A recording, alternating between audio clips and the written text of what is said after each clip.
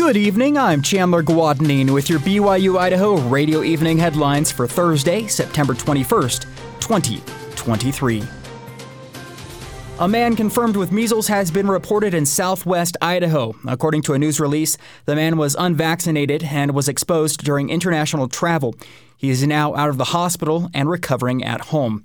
The man is reported to have spent some time at the Boise airport on September 13th and in the Nampa area on September 14th and 15th. Dr. Christine Hahn, Idaho State epidemiologist and medical director for the Division of Public Health at the Department of Health and Welfare, warns that the disease is very contagious and is nothing to mess around with. The important thing here is don't go to the local ER or a doctor's office or pharmacy because you could spread it. It's very contagious through the air. So what you want to do is call ahead. If you're sick, you think it might be measles, call ahead to your doctor's office or to that urgent care and explain your situation. Vaccinations are extremely protective against measles. Children should receive their first dose of the measles vaccine between 12 and 15 months old and another when they are 4 to 6 years old.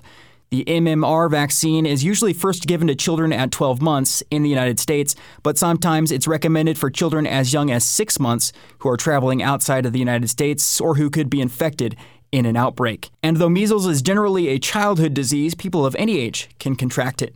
If you have experienced any measles symptoms such as a rash, runny nose, cough, and fever, make sure to contact your healthcare provider and make sure that you avoid going to any pharmacies, clinics, or other healthcare settings without calling ahead, just so the facility can prepare accordingly to reduce the chances of any spreading. For more information, you can visit cdc.gov/measles.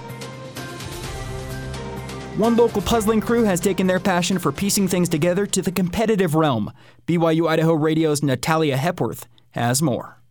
Lisa Benson, a geographic information systems professional by day, is a competitive puzzling enthusiast by night. Yeah, I would call it a sport for sure. I am a novice puzzler. You need to know that up front. I do it at Christmas time. But recently, I stumbled across a YouTube channel about someone who does competitive puzzling, and it piqued my interest, and I thought, why not? I'm a very competitive person. This interest in puzzling led her to form a competitive puzzling group made up of family and a friend, Natalie Krause and Kanani and Bryce Hepworth.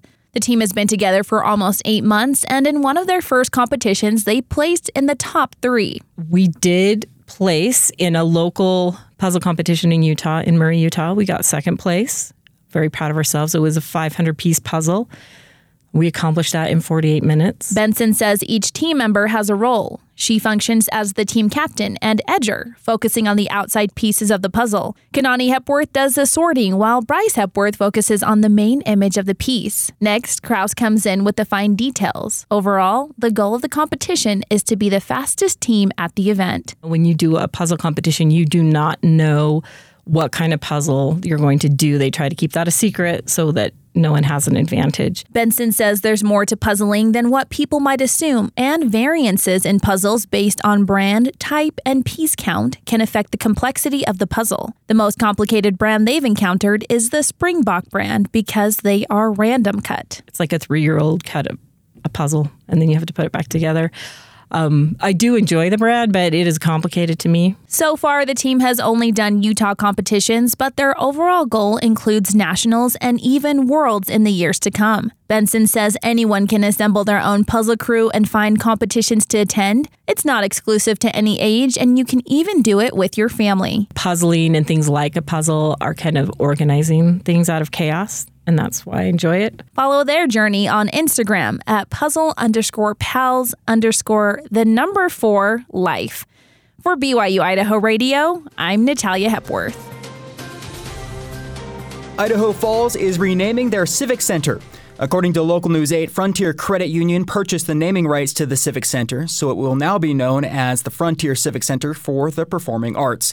The Civic Center has provided the community in Idaho Falls with world-class entertainment for over 70 years. And with the new name, the Frontier Center for the Performing Arts will continue to host performances like operas, symphonies, ballets, dance events, conventions, and more. Have a great rest of your Thursday. These have been your evening headlines for September 21st, 2023. I'm Chandler Guadagnino. You can find more great content on this podcast feed. Just ask Alexa, Google, or Siri to play the latest BYU Idaho radio podcast, or find us on your favorite podcast app. This is BYU Idaho Radio.